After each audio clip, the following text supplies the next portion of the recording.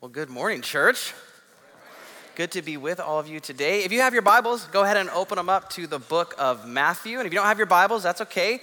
They're going to be up on the screen as we go about. But if you're a guest to our church this weekend, we just want to welcome you. My name is Daniel, and it's just an honor to have you joining us this weekend. And, these are the moments in our services where we come around the scriptures.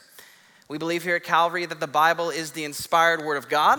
We believe it is relevant for us today. And so we look to these moments as a community to come around the scriptures, to learn more about who Jesus is, to learn more about who God is, and how are we called to respond to the saving message of Jesus Christ. And so, again, if you have your Bibles, open up to the book of Matthew chapter 7. And I'm going to invite you all to stand to your feet for the reading of the word. Now, this summer, we're in a series called Storyteller. And we're going to be looking at these different parables, these different stories that Jesus speaks of. And the one we're going to read today is the parable of the two builders. So let's begin to dive into this text together. These are the words of Jesus, and he would say this: "Everyone then who hears these words of mine and does them will be like a wise man who built his house on the rock. And the rain fell, and the floods came. And the winds blew and beat on that house, but it did not fall because it had been founded on the rock. And everyone who hears these words of mine and does not do them will be like a foolish man who built his house on the sand. And the rains fell, and the floods came, and the winds blew and beat against that house, and it fell, and great was the fall of it. And when Jesus finished these sayings, the crowds were astonished at his teaching, for he was teaching them as one who had authority and not as their scribes." So Heavenly Father, we would just ask that you would take this word and take it deep into our hearts, Lord. Lord, we would pray against distraction right now. Anything that our minds would want to run off to, any problem that we have going on, any struggle, Lord, might we be able to focus our attention on you and what it is that you would have for us in this moment. Lord, we are not here by accident. We are not in this text by accident. There is something that you would have for each and every individual, including myself, Lord God. So would you speak clearly today? And would you do a good work in the heart and the life of your church, Father? We love you. We thank you. In your precious name we pray. Amen. Amen. You may be seated this morning. Recently, I heard about a parenting style called gentle parenting. Has anybody heard this? Any of you trying it? Yeah, it was new to me too. My wife had mentioned it. I had seen it kind of popping up on different social media platforms. But the premise of it, and I had to Google it because I really had no idea what was going on here. But let me tell you, this is what Google told me about gentle parenting. The gentle parent holds firm boundaries and gives a child choices instead of orders, and eschews rewards, punishments, and threats. No sticker charts, no timeouts, no "I will turn this car around right now." And as I read that, I thought, oh my goodness, like those are all my best tactics. Threats, rewards, I mean, what type of dad am I? I'm not asking my daughter to do something and saying, if you do this, I will give you ice cream. That's my go-to. And so again, I'm a little skeptical. I was like, there's no way that that's gonna work. I'm just gonna leave that to the gentle parents, and I guess I'll be the opposite. What's that, a rough parent? I'm not sure, but I'm more comfortable with that way of doing things. It's what I know, right? And so Friday morning, my daughter is having a little bit of a meltdown.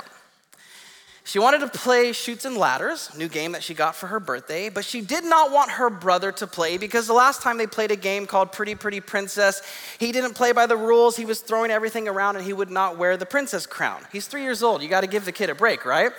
But she was adamant that Otto was not going to play Chutes and Ladders. And we're like, listen, we just want to have this precious family moment. Can we please just all play together? And she was not having it.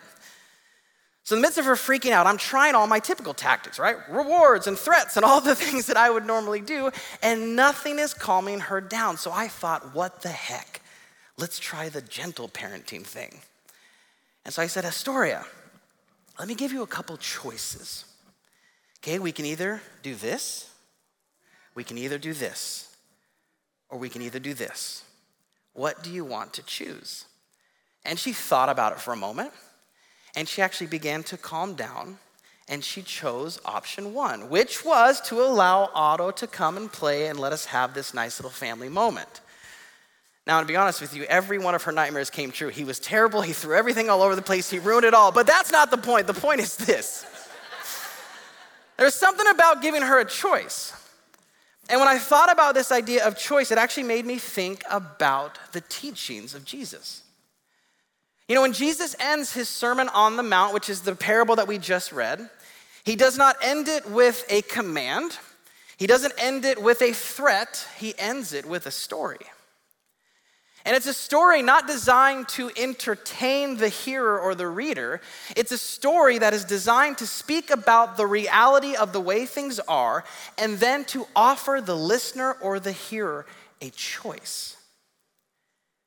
You have a choice to decide. Now, the medium of story is one that we see Jesus using all of the time throughout his teachings. In fact, about roughly 30% of his teachings were done in the form of story. And I think there's actually something very strategic about this. Because what neuroscience would tell us is that when someone shares a story, something unique is going on in the storyteller's brain, but also in the listener's brain. In fact, I was reading this article called The Neuroscience of Storytelling. And the writer would say this, that when we see or hear a story, the neurons in our brain fire in the same pattern as the speakers, a process known as neural coupling. You also hear it referred to as mirroring. These processes occur across many different areas of the brain and can induce a shared contextual model of the situation. The motor and sensory cortices, as well as the frontal cortex, are all engaged during the story creation and processing. These networks are nurtured and solidified by feelings of anticipation of the story's resolution, involving the input of your brain's form of candy that we call dopamine.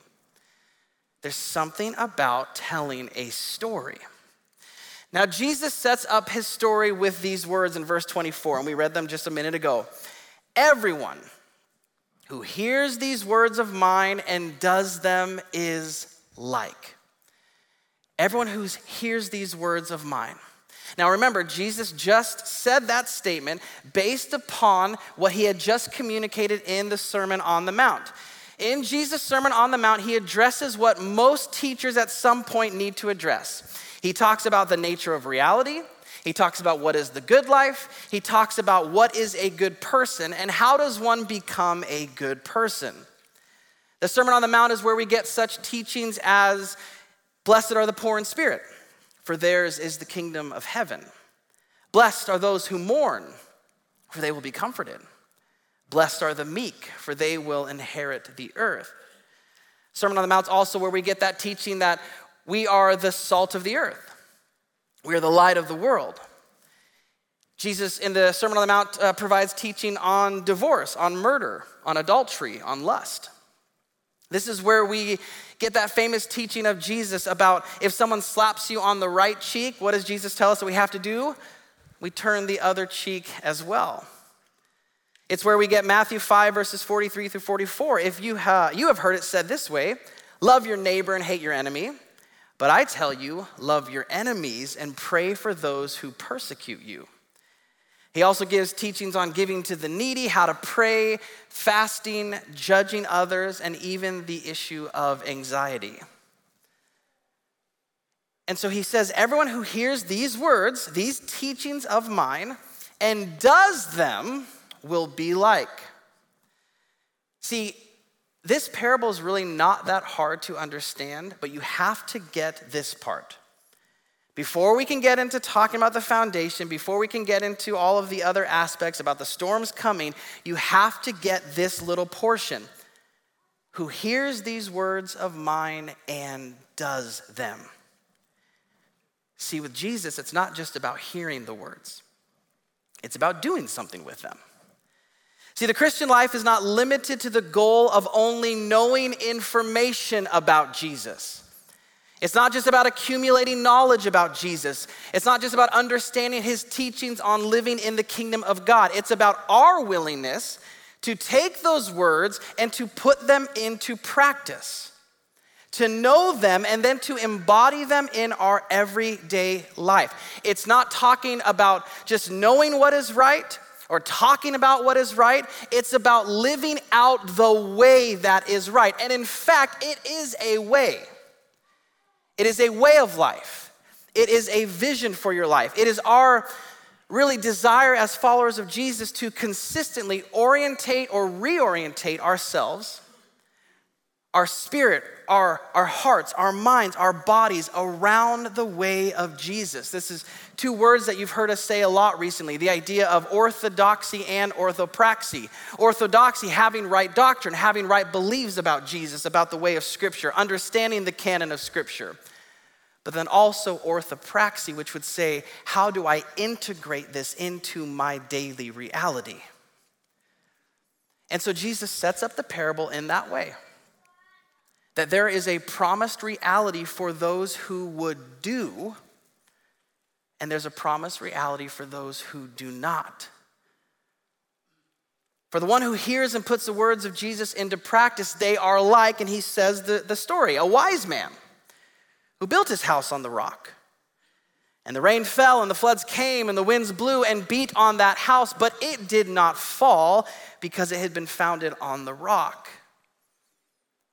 Yet everyone who hears these words of mine and does not do them will be like a foolish man who built his house on the sand. And the rain fell, and the floods came, and the wind blew and beat against that house, and it fell, and great was the fall of it. Now again, this parable is not too difficult to understand. You've got these two builders. And Jesus is using the metaphor of them building a house really as a metaphor for building a life. And the wise builder is one who has been making the decision to build on the firm foundation. And remember what Jesus said before, to build on that firm foundation means that this wise builder took the words of Jesus and the teachings of Jesus and actually began to apply them to their daily reality. That's what equated them to being wise. They took time to dig down to the bedrock, to the reality, to the truth of the Scriptures, to build a life on the foundation that is what? Reliable and stable and eternal. Whereas the foolish builder was not intentional with their foundation. They did not take time to dig down to the bedrock, to build a life on the firm rock. They built it on sand, a foundation that is unreliable, that is unstable, that is temporal. Now, from a distance, both houses probably look similar. I mean, I don't know about you, but I haven't looked at my foundation recently. I'm assuming it's fine. Everything seems to be in order. From a distance, they might look the same. But the reality is there's something very different going on at the foundation of these two. I love this from Susie Silk and John Tyson from their book, Kingdom Vision. Both people hear Jesus' teaching. Both people appreciate it. One of them does it, one doesn't do it. In our modern world, both people probably call themselves Christian, attend a local church, are in a small group, and even worship with their hands raised. One leaves the Sunday service and does what Jesus says and practices it. The other person doesn't. And then the financial, relational, or circumstantial drama hits. The second person completely collapses while the first person weathers the storm. Why? Because her life was built on following Jesus, while his life was built on the world, which Christianity was only filling a small segment. See, the reality is this, the quality of your foundation for your life, it will be revealed. Something about this text we have to understand. It's not saying that if you've built it on Jesus, guess what? You get to avoid the storms of life. That's not what this text is saying. In fact, if you have come into this church with maybe a theology that would say, if I believe in Jesus, good things are going to happen for me all the time, can I just tell you, unfortunately, that's a lie. And there are many people in this room this morning who would be able to tell you, listen, yeah, I put my faith in Jesus a long time. I'm building on the firm foundation, and I've dealt with a lot of difficulty in my life. I've lost a loved one when I was not expecting to. I've dealt with the cancer diagnosis. So the storms are going to come for both of these builders. The streams will rise, the wind will blow. You will not be able to avoid that or to escape it, but the question is going to be, will your life be able to continue to stand in the midst of the difficulty, or will you, like the parable, say, will your life fall with a great crash? Building on the rock of Jesus is done, again, not through just simply hearing the teachings of Jesus, or knowing the teachings of Jesus, or being able to articulate the teachings of Jesus. I can stand here, and I'm the one who studied this for the last 2 weeks. I can read this. I can tell you, I know it in my mind, but if I am not embodying it, it does not matter. Don't be impressed by someone just because they might have knowledge about Jesus. Be impressed because you've seen it begin to change and transform their life. And that firm foundation is, again, established through the putting into practice. It comes from the doing. It happens when we, again, embody our lives to the words and the teachings of Jesus. You know, this is what Jesus' brother James, he speaks of this in his letter. In fact, I think when he was writing this, he must have been thinking back to when he heard his brother give the Sermon on the Mount. James said it this way, do not merely listen to the word and so deceive yourself. Do what it says. Anyone who listens to the word but does not do what it says is like somebody who looks at his face in the mirror and after looking at himself goes away and immediately forgets what he looks like. But whoever looks intently into the perfect law, that gives freedom and continues in it, not forgetting what they have heard, but doing it, they will be what? They will be blessed in what they do. There are certain promises for those who practice the way of Jesus. You will be blessed. Those who practice the way of Jesus will be able to weather the storms of misunderstanding and disappointment. Weather the storms of cynicism and doubt, of pandemics and political polarization, of suffering and even persecution. Not to say it will be easy. That does not mean when you lose the loved one when you are not expecting it, that you will not feel hurt, that you will not feel pain, that it will not be difficult for you. You are not going to avoid the emotions of being a human. You're just going to have this inner stability that may not make sense to anybody else. An inner disposition of strength and peace. The more we hear, the more we do, the more we respond, the more we obey to Jesus, a strength will develop in our inner soul. Now, the question with a text like this, again, it's not super hard to understand. Hear the words of Jesus, hear the teachings of Jesus, understand the teachings of the New Testament, understand the canon of Scripture, see the whole reality of what God is speaking to his creation, and then do those things. It seems easy. But how many know that there are many hindrances to us practicing these things? There's many things in our life that begin to inhibit these things. And so as I was thinking this past week and just praying, I was asking the Lord, would you just reveal to me what might be the things that there would be some people in this space this weekend that have been hindering their ability to practice your teachings, to practice the words of Jesus. And so I want to speak to that group of people for just a moment. And when I say that group of people, I mean all of us. Let's make sure that's very clear.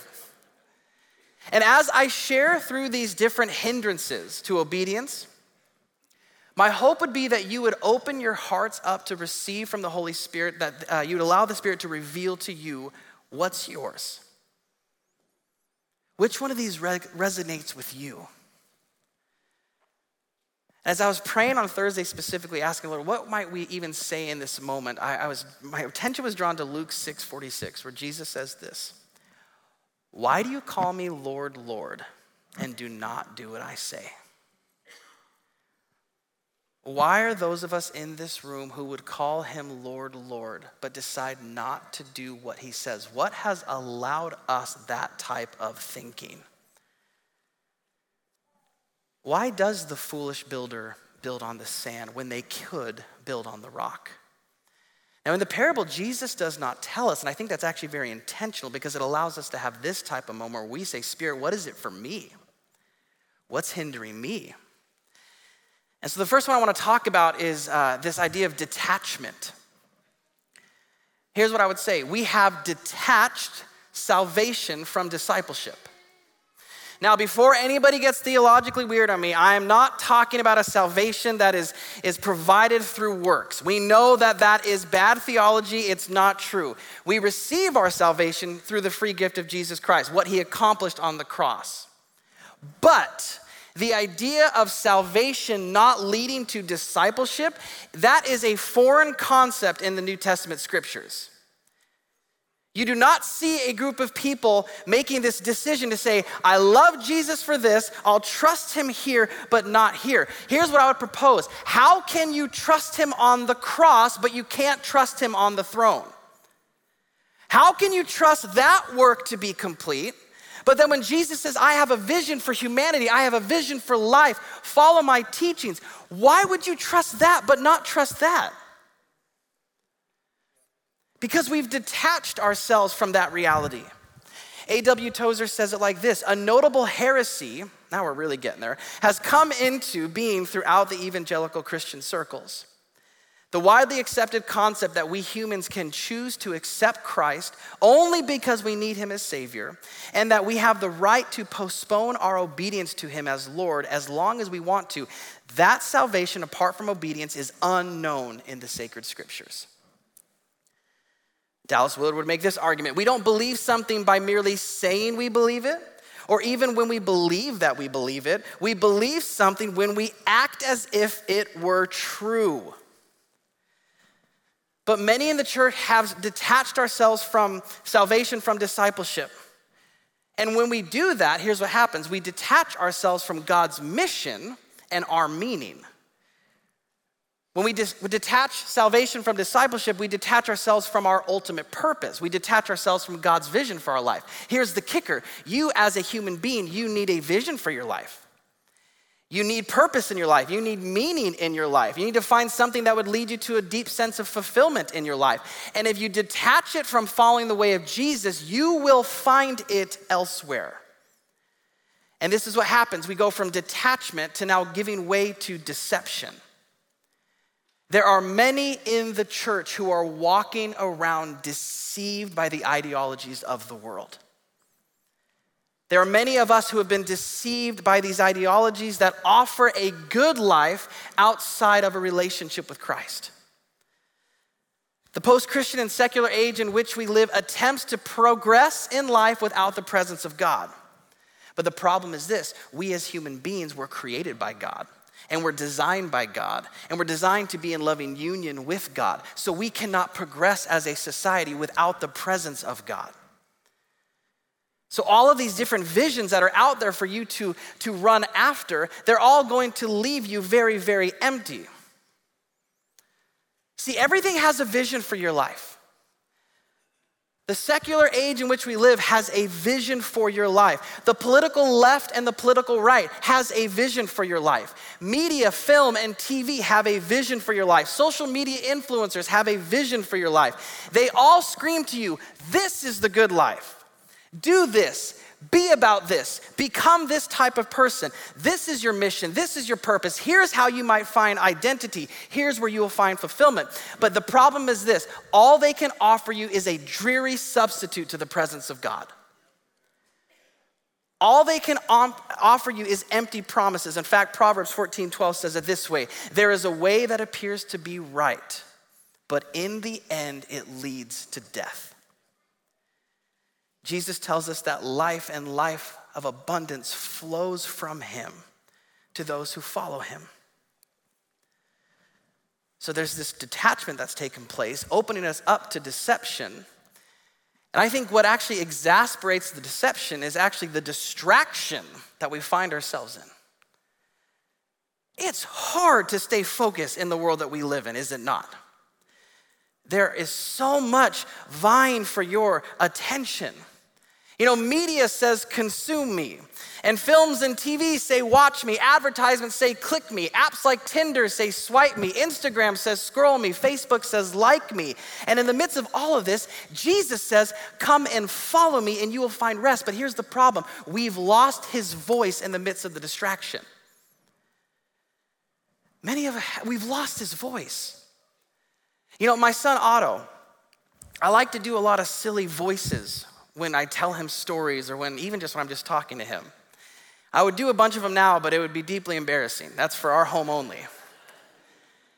But what's interesting about my son is there always comes a point when I continue to use these silly little voices, eventually he gets over it. And not over it like, oh, Dad, you're so funny. Over it like sad. And he'll look at me and he says, you don't sound like a real daddy. You don't sound like a real daddy. I know at that point when he says it, it's time to shut up, Daniel, and start talking like your normal voice. But you know what I was thinking when I thought about this week? See, Otto knows the voice of his dad.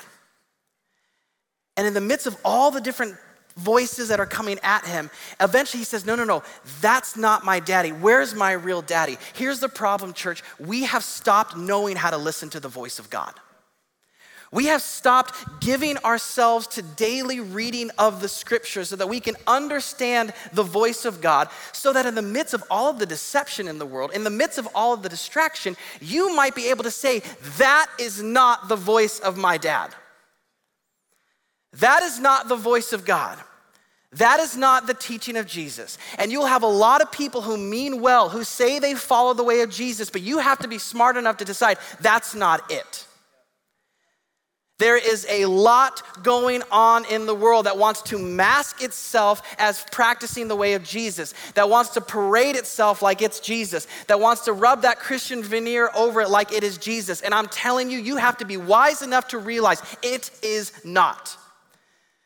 But you will not understand that unless you know the voice of God, unless you yourself are giving your life over to the scriptures, to understanding the reality of who Jesus is, to taking time to understand what would be of him and what would be not.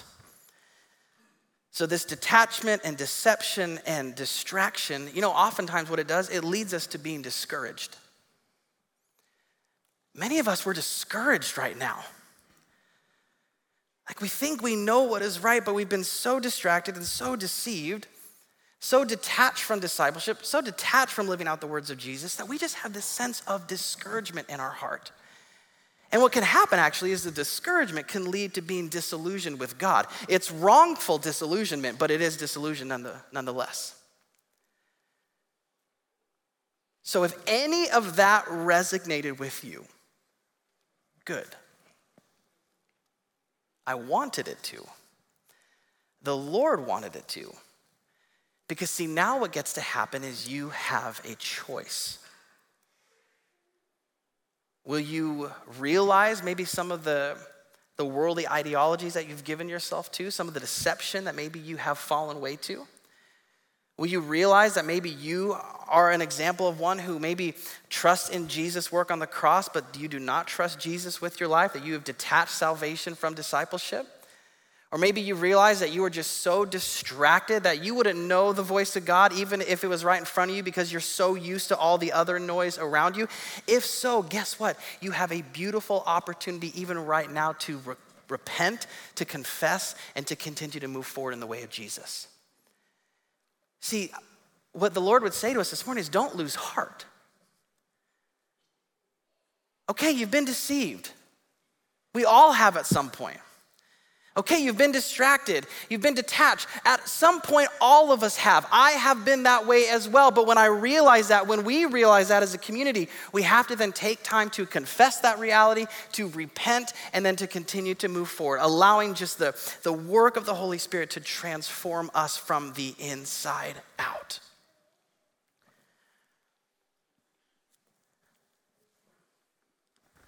So why do you call me Lord, Lord, and do not do what I say? What is the hindrance maybe for you?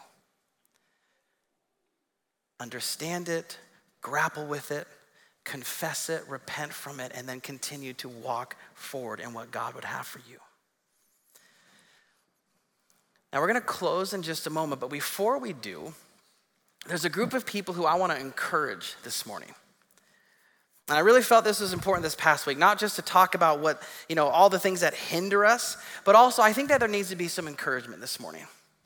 Here's the reality. Some of you in the midst of the past 3 years that have been difficult, and I know I'm just using the past 3 years because that's kind of what I feel like we always talk about. The past 3 years have been so hard, but they have been really hard. But can I just say this? There's a group of people that I think what Jesus would want to say to you today is, well done, good and faithful servant, well done. Well done, not getting sucked into all the political garbage out there.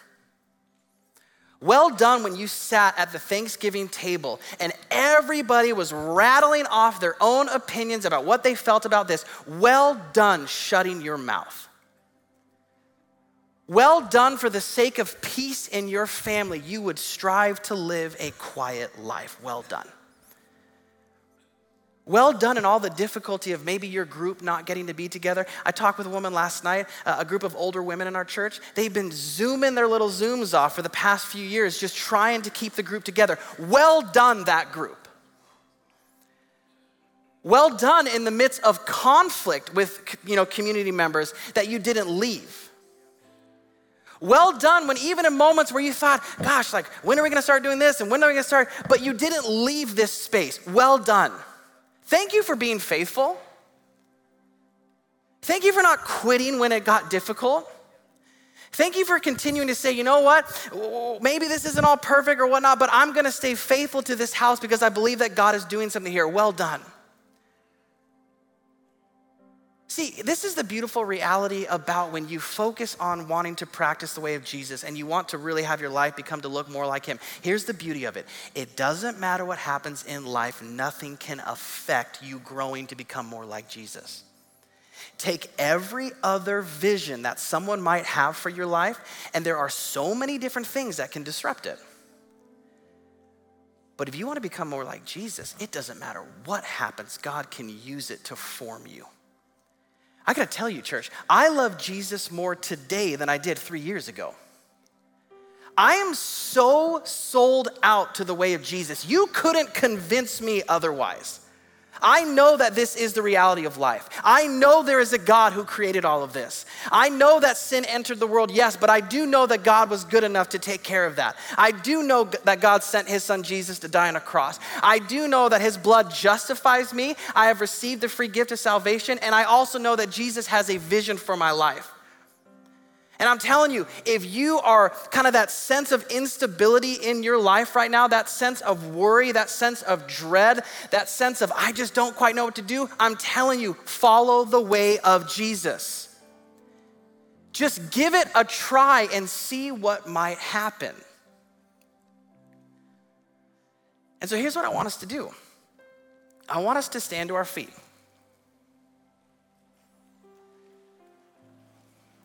And we're gonna sing this song. It's called Build My Life, very fitting. And I want you just to stand and maybe even ask God a few questions. Lord, what's been hindering me from following after your ways? Would you reveal it to me even in the midst of this song? And then Lord, would you give me empowerment to do something with that?